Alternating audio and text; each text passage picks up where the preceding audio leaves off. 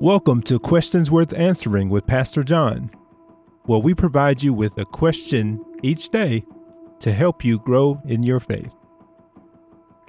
On March 30th, 1867, Secretary of State William Seward signed a treaty with Russia to purchase the territory we have come to know as the state of Alaska. The purchase price was $7 million. It may seem like a lot, but it was only 2 cents an acre. The territory was so large, about 1/5 the size of the United States. So Seward decided that he was going to go for it and make the purchase. Now, that didn't mean that other Americans were happy with the purchase. In fact, many politicians and journalists gave this purchase a name: Seward's Folly, or Seward's Mistake. They thought it was a big mistake for him to make this purchase. Besides, Alaska just seemed like one big piece of ice. It didn't seem like it was worth purchasing or investing in.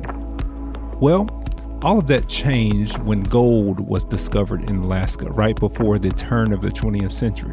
People began to flock to Alaska, and soon enough, Seward's Folly became Seward's Wise Decision.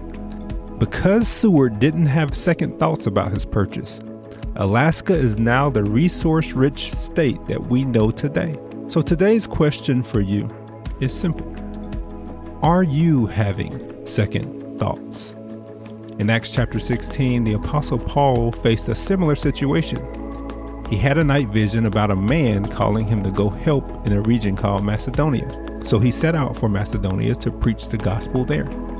When he arrived, he found a woman on the shore leading Bible study. Now, Paul didn't question what he felt he clearly heard.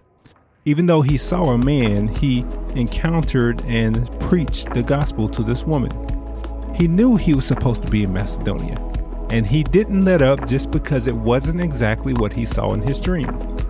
It may have been a woman on the seashore instead of a man, but God used that encounter to establish a church at Philippi, all because Paul didn't have second thoughts.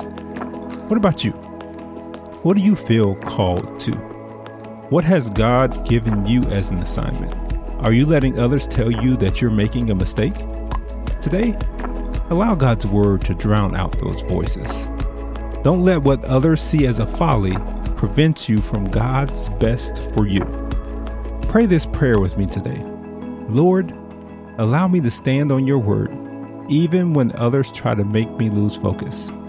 Remove any second thoughts that I might have and replace them with your thoughts as I pursue your will for my life.